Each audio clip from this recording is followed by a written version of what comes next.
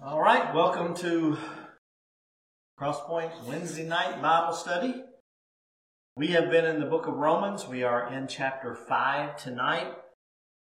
We've been calling this Back to the Basics, kind of a reference to those pro sports teams that in the spring, like baseball, that go back and practice the basics, get ready for the season.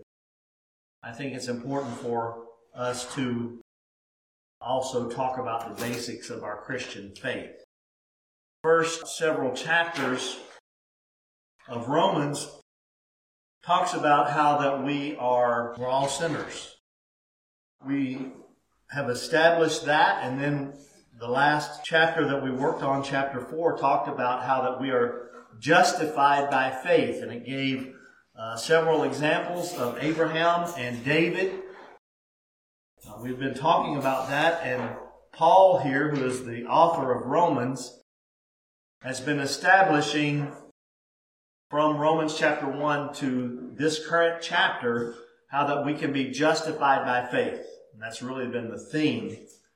So he's established, and hopefully we have believed that and taken that in and taken it to heart, that we can be justified by faith. Now, Paul wants to talk about the benefits of our faith and of how we're justified. So we have benefits to believing in Christ and being justified by faith. So let's begin with Romans chapter 5. We'll read verses 1 and 2.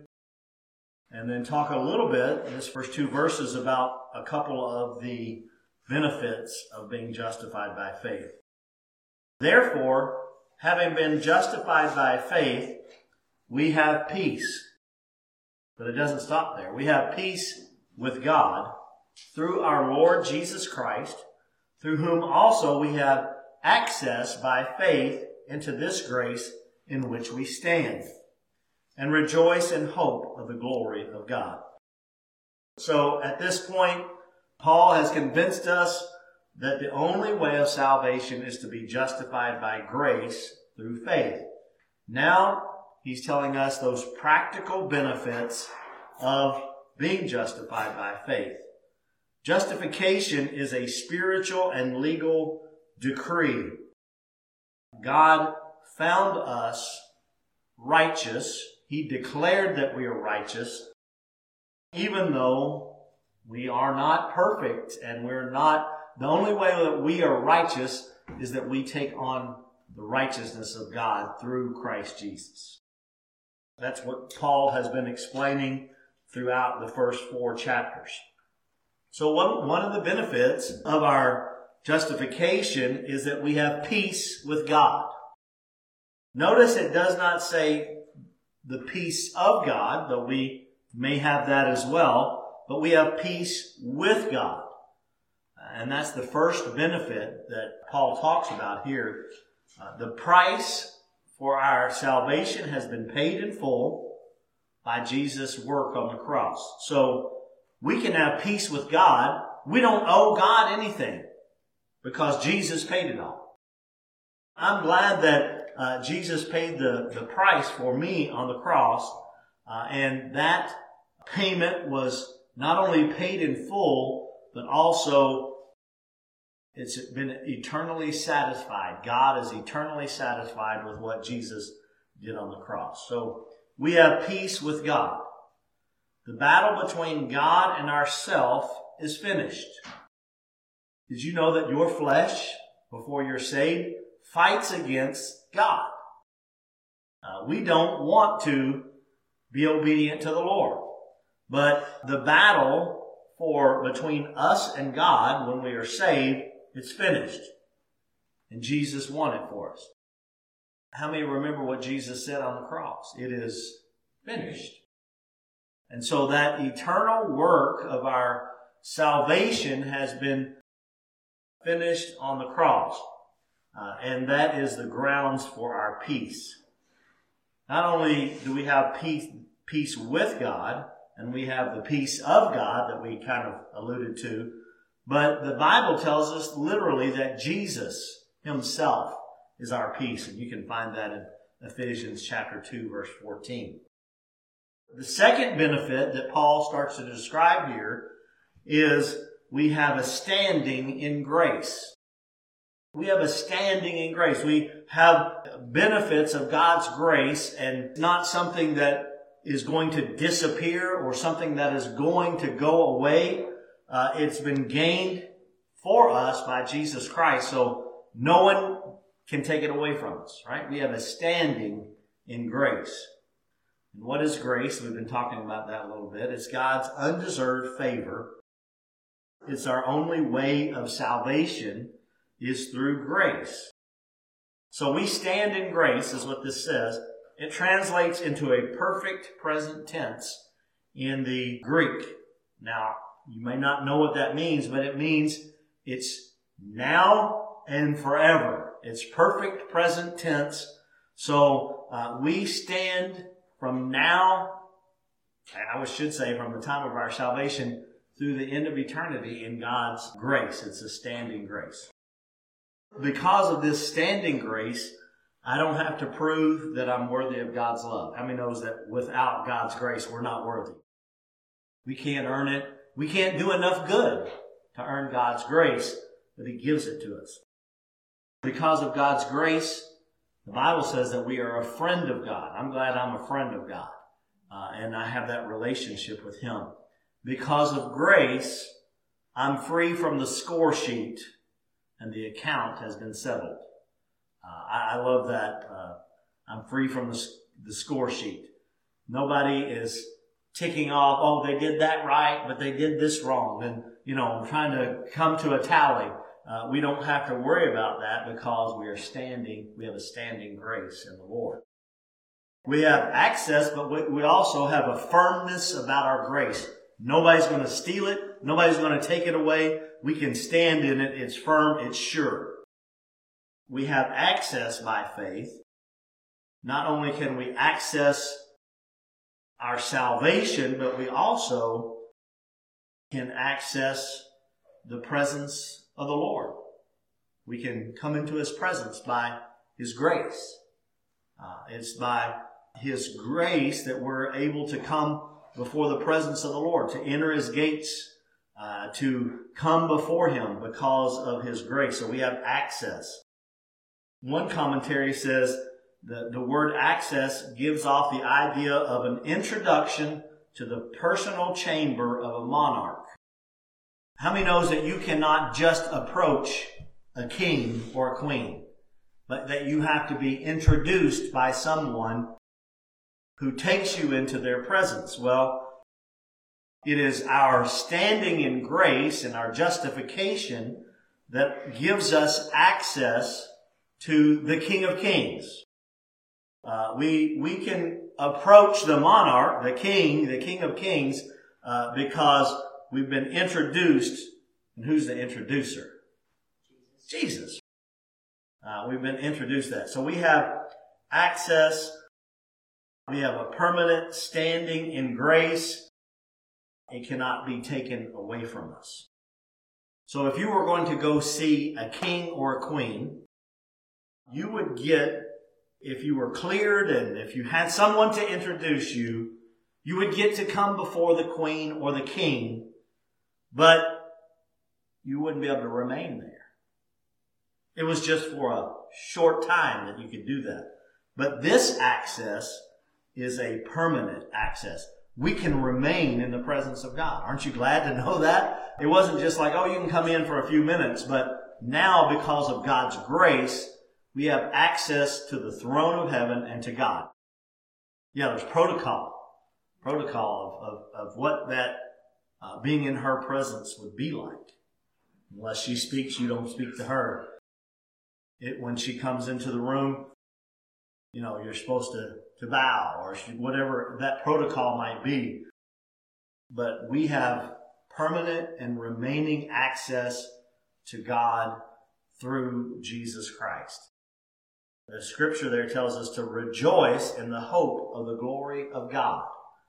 The word rejoice means a triumphant confidence, assured that we can enter into God's presence, that we have been saved, that we have been justified, that we have access to God, and we can rejoice because of that. We have a triumphant confidence in our state because of what Christ has done. So rejoice in the hope of the glory of God. We say the word hope a lot, but it has a different meaning than sometimes we imply. I hope I win the lottery. How many really think you're going to? Very few. We might say, I hope, but I would have a hard time winning the lottery because I don't play it. Hope, the word hope, if you were to define it, is a happy certainty. So we can have hope in God, hope through Christ, and it's not uncertain. Our situation, our justification has been paid for, and we can be happy and certain about that. So it's a happy certainty. All right, let's look and read verses 3 and 4 of Romans chapter 5.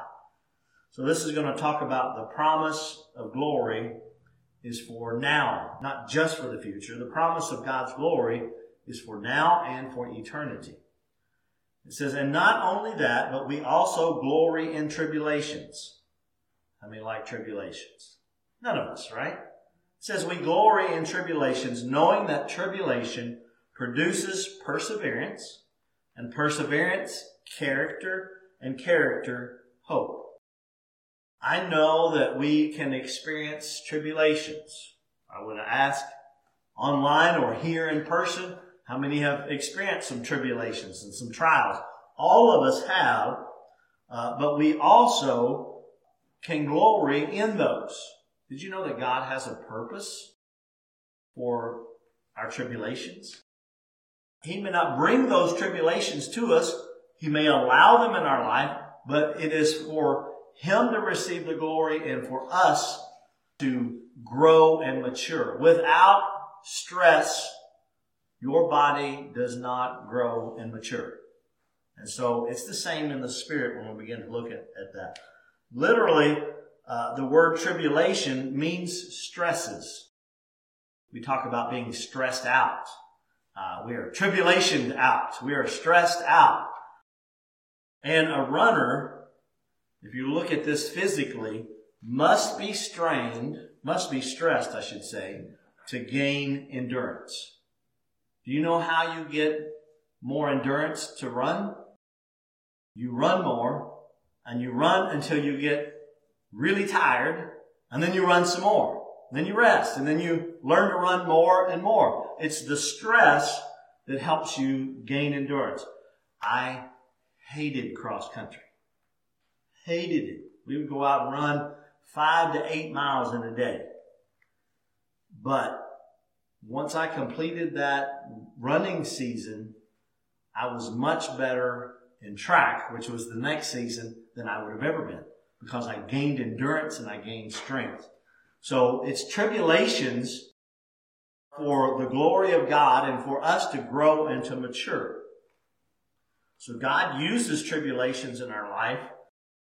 He measures how much tribulation we have.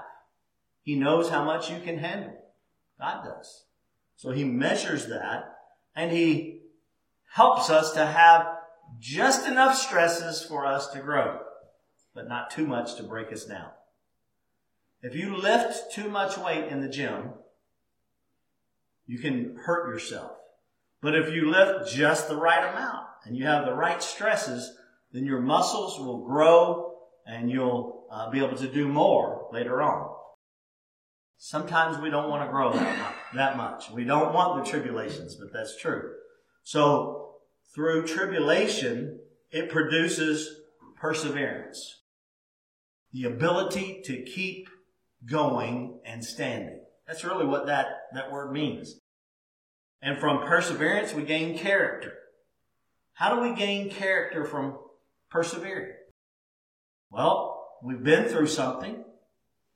We understand that it was hard and it was tough, but I made it, right? So we begin to gain character to realize that I can make it through these kinds of situations. And so we gain that character, And because we have gained those experiences and we've persevered and we've gained that character, then we can have hope.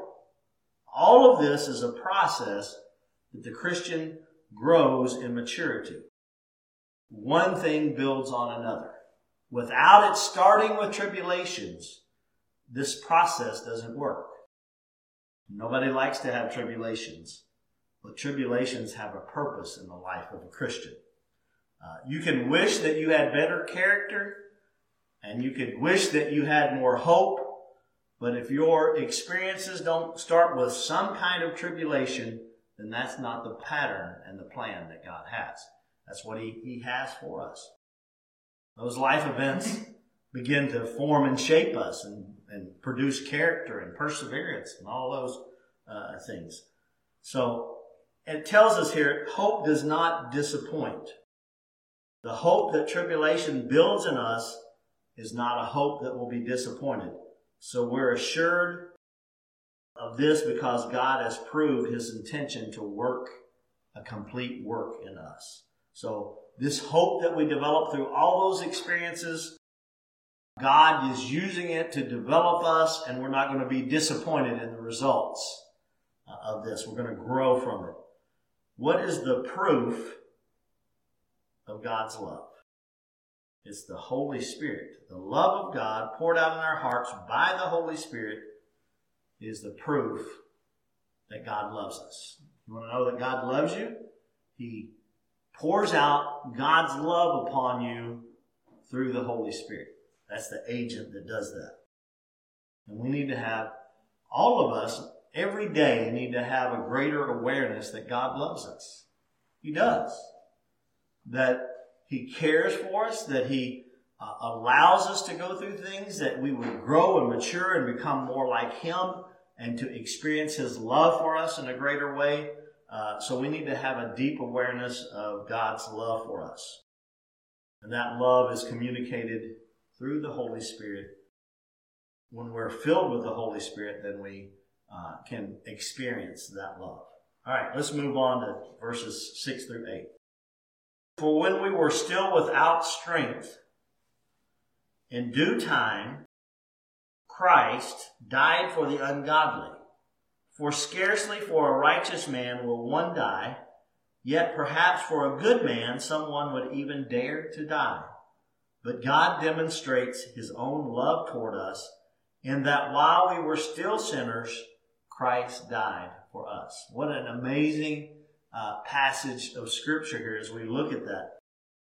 When we were still without strength. I like the New Living Translation. As a matter of fact, I've preached this scripture before, and I titled my sermon, When We Were Utterly Helpless. That's what the New Living Translation, how it translates that. When we were utterly helpless, then Christ in due time died for us who were ungodly. Paul describes this greatness of God's love that is given to us even though we don't deserve it, and without strength. In other words, we didn't earn it, we didn't work for it, we were utterly helpless. Mankind could not have saved himself.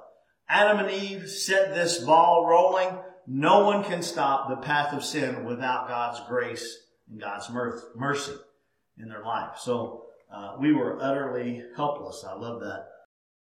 In the perfect time, in the right time, God did it. And I know there's a scripture. Oh, here it is. Galatians 4:4. When the fullness of time had come, God sent forth His Son. So at just the right time in history, at just the right time spiritually, at just the right time, any way that you look at it, Jesus came at the perfect time. When I see the word due time, I think about a woman being pregnant. And the doctor gives her a due date. In other words, if He's calculated everything perfectly, and the baby is as old as He thinks it is, then with everything went absolutely perfectly, this baby's due date would be X. Well, God did plan everything perfectly. He knew exactly what he was doing. And he fulfilled it all in the perfect due time. Right on time. It was when God said it's got to happen here, it's got to happen now, it's got to happen this way. Interesting how all of that happened. In due time, Christ died for the ungodly. Who are all those ungodly people? We are. That's what Romans 1, 2, and 3 describe to us, is that all of us are ungodly. All of us have sinned and come short.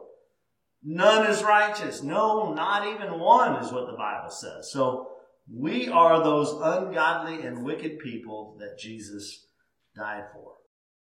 Due time, Christ died for the world. The world was prepared in every way for the coming of Jesus and the spread of the gospel. Just think about the Roman Empire at the time when Jesus came. Do you know what the Romans were famous for? And one of their strengths was? They developed all kinds of road systems to get from one country to another because it was an empire. That's what caused the empire to function and work well, was that you could easily get from one place to the other. So imagine if Jesus had come at a different time when there was not a good road structure or system where the gospel could spread. So it was the absolute perfect due time. And that is just one aspect that we can see when we begin to look how God planned it down to the absolute perfect details of just when Christ would come and when he would die and all of this whole plan. For scarcely, so it says Christ died for the ungodly. The Greek word there means for the sake of. God had Jesus die for our sake, not just for our sake, but on behalf of us, or instead of us. Because we should have died for the sins that we have committed and the sins that we were born into. We should have died, but Jesus took our place. For scarcely for a righteous man will one die. A good man might die for the right kind of person. We've seen a few instances historically where someone would die for a friend, or someone would die for a person that they're trying to protect who was a good person. And that's scarce. That's what the Bible's saying. It's scarce that will happen. But Jesus died for the unrighteous. For those who were enemies, the Bible tells us, of the cross. So he didn't just die for the good, for specific persons or ones who were, had great potential, but he died for the ungodly and the unrighteous.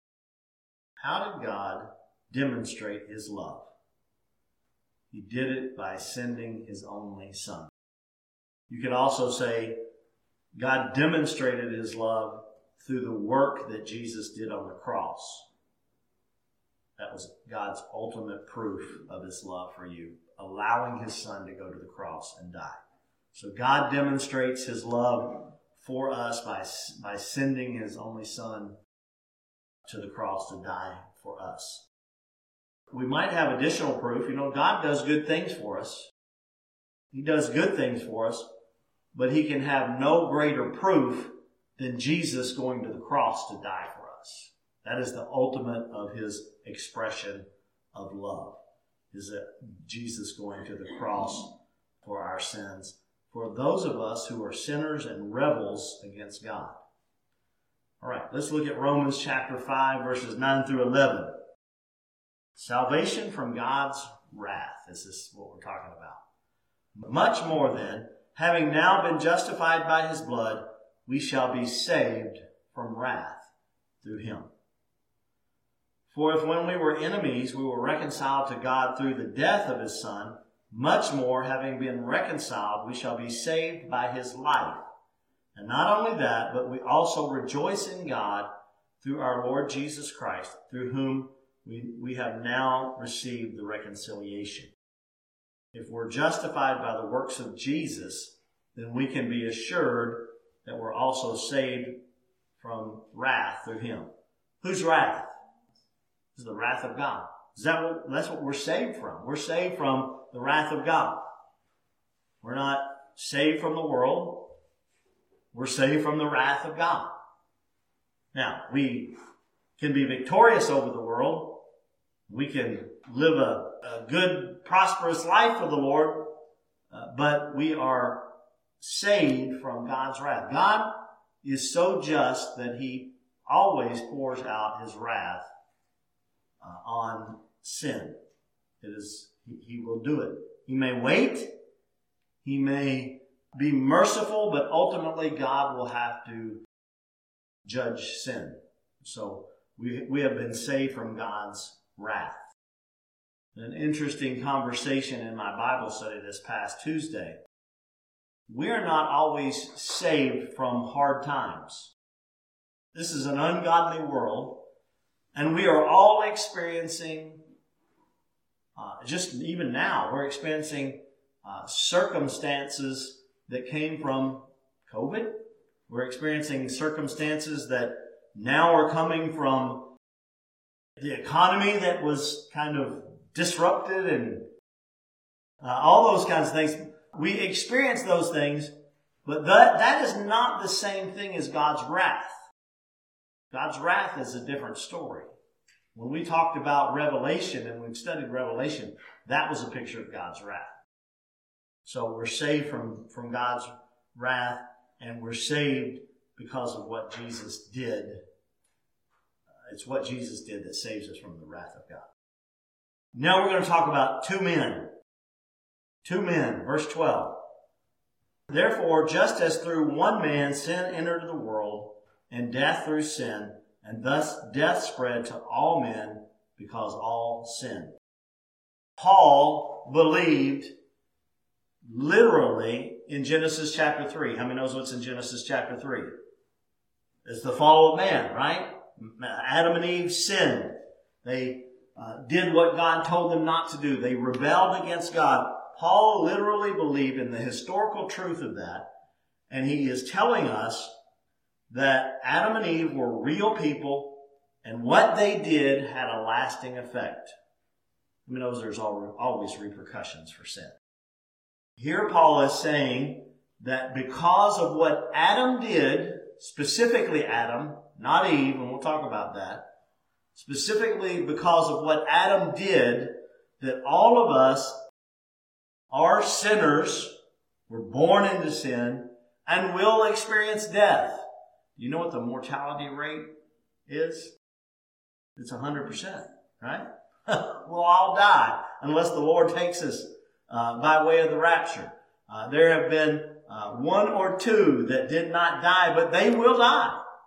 According to Scripture, is appointed to man once to die and then the judgment. Because of Adam, it's important for us to know that Genesis chapter 3 should not be taken as an allegory. And I tell you, I've been doing some studies, and they give you all the thoughts and things that people think. And some people think that Genesis should be taken as an allegory. It's just a story that has a principle. No, it's real. It actually happened. So to Paul, Adam was more than a historical individual. As a matter of fact, the word Adam in Hebrew simply means humanity. So Adam is the representative for all of humanity. Adam. Through one man that sin entered the world, it entered the world through Adam. Men, Adam is responsible for the fall of the human race, not Eve. Why do we say that? Because Eve was deceived when she sinned, but Adam had full knowledge when he sinned. You can find some scripture on that in 1 Timothy chapter 2, verse 14. So Adam knowingly sinned, Eve was deceived. So it is through Adam that sin entered the world. Does that mean that Eve didn't sin? No, but Adam was the representative for all mankind. So death entered the world and spread to all men as a result of Adam's sin. It came into the world. God promised Adam told them, he declared it to him, that in the day that you eat of it, of this fruit that he was not supposed to eat of, that you will surely die. Adam didn't die immediately, did he? But he did die. Surely. It's going to happen. Yeah. Doesn't say exactly when. And every grave that you go to is evidence that that sin entering the world causes death. Every time you pass a tombstone, we can know that. And all of us are sinners because Adam was a sinner. Now, to me, that doesn't seem fair. I don't know about you, but it doesn't seem fair that because Adam represented humanity, that now I'm a sinner. But we'll talk a little bit about that. How many knows that we are an individualistic society? I'm going to do it myself. I'm in charge. I'm in control. But the Bible teaches us that we all sin in Adam. How are we in Adam? Everything, when Adam was made, and he was made by God's own hands, when Adam was made, within his genetic makeup, all of mankind, every trait was there within Adam's genetic makeup. So we are sinners in Adam. So if we're made sinners by Adam through one man, then isn't it fair for us to be made righteous by one man? And that one man is, Jesus. We're made righteous through that one man, Jesus. Because if everybody was individually responsible, and we are responsible in that manner for our sin, we're accountable for it. But from a humanity standpoint, Adam represented all of humanity, and Jesus comes to change that picture for all of humanity. We can be made righteous only through Jesus, not through our own self. Let's read verses 13 and 14. For until the law, sin was in the world, but sin is not imputed when there is no law. Nevertheless, death reigned from Adam to Moses, even over those who had not sinned according to the likeness of the transgression of Adam, who is a type of him who was to come. So, really, we've kind of talked about this. Without the law, sin couldn't be imputed. Although, Paul also said that because we would break our conscience, then we would be sinners as well.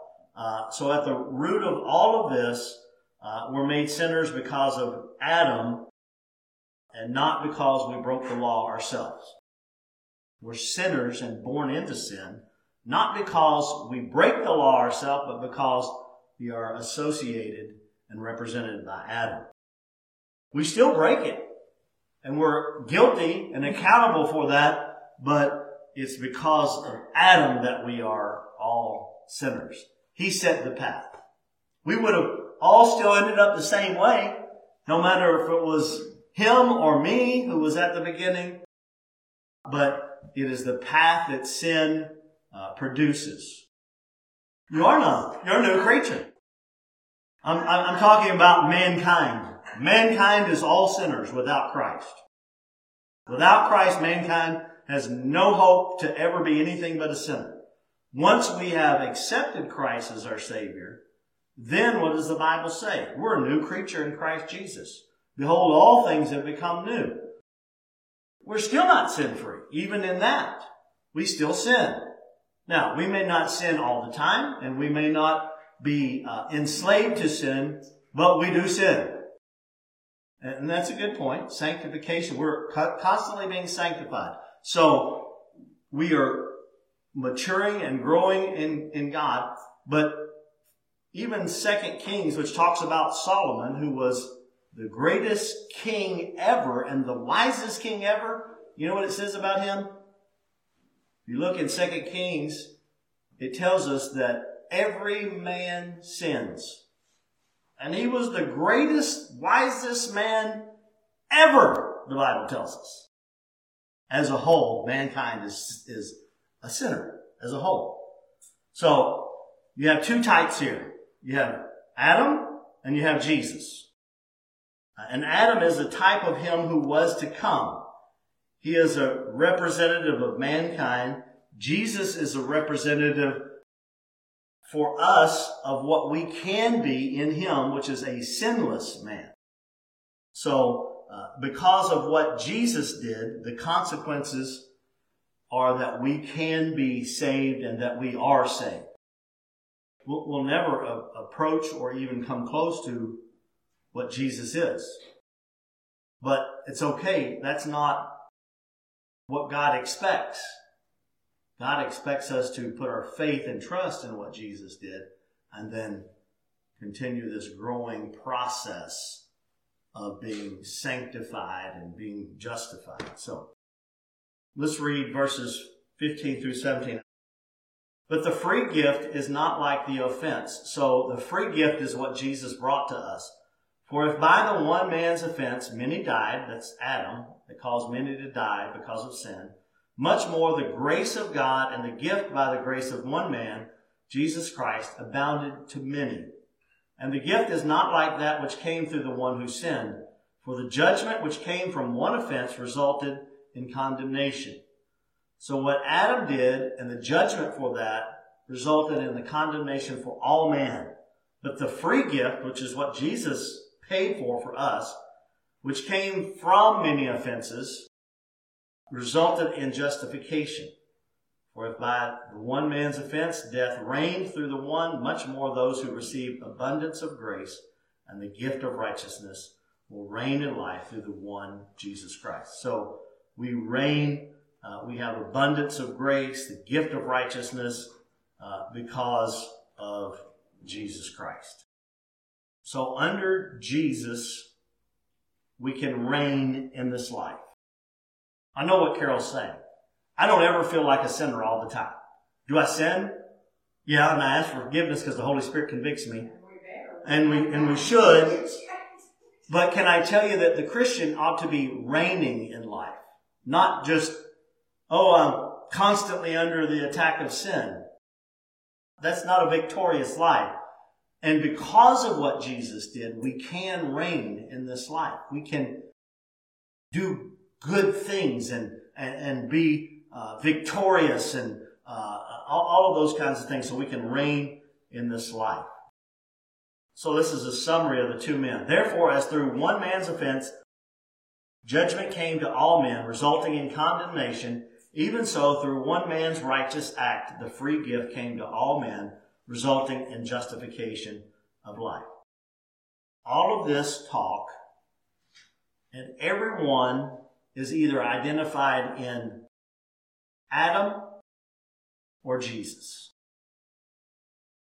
Everybody's justified by this free gift. They can be, but they are not all justified. Paul here is teaching us that not everybody's saved. As a matter of fact, the term used for the thought that everybody's eventually saved is called universalism. And it is a false teaching. Not everyone is saved by what Christ did. You have to receive that and choose that for yourself. Not everyone has received the free gift. And he gave it, yeah. No, it's not lost in the mail. It is a conscious decision for us to be associated or identified, represented by Jesus Christ. It's a conscious decision for us. And once we make that, then we're connected with him. We're Christians. We're new creatures, as the Bible says. All those things are associated. We're associated with that. So it was Adam's disobedience that made every man a sinner, and it was Jesus' obedience that can make everyone righteous, though not all will receive that.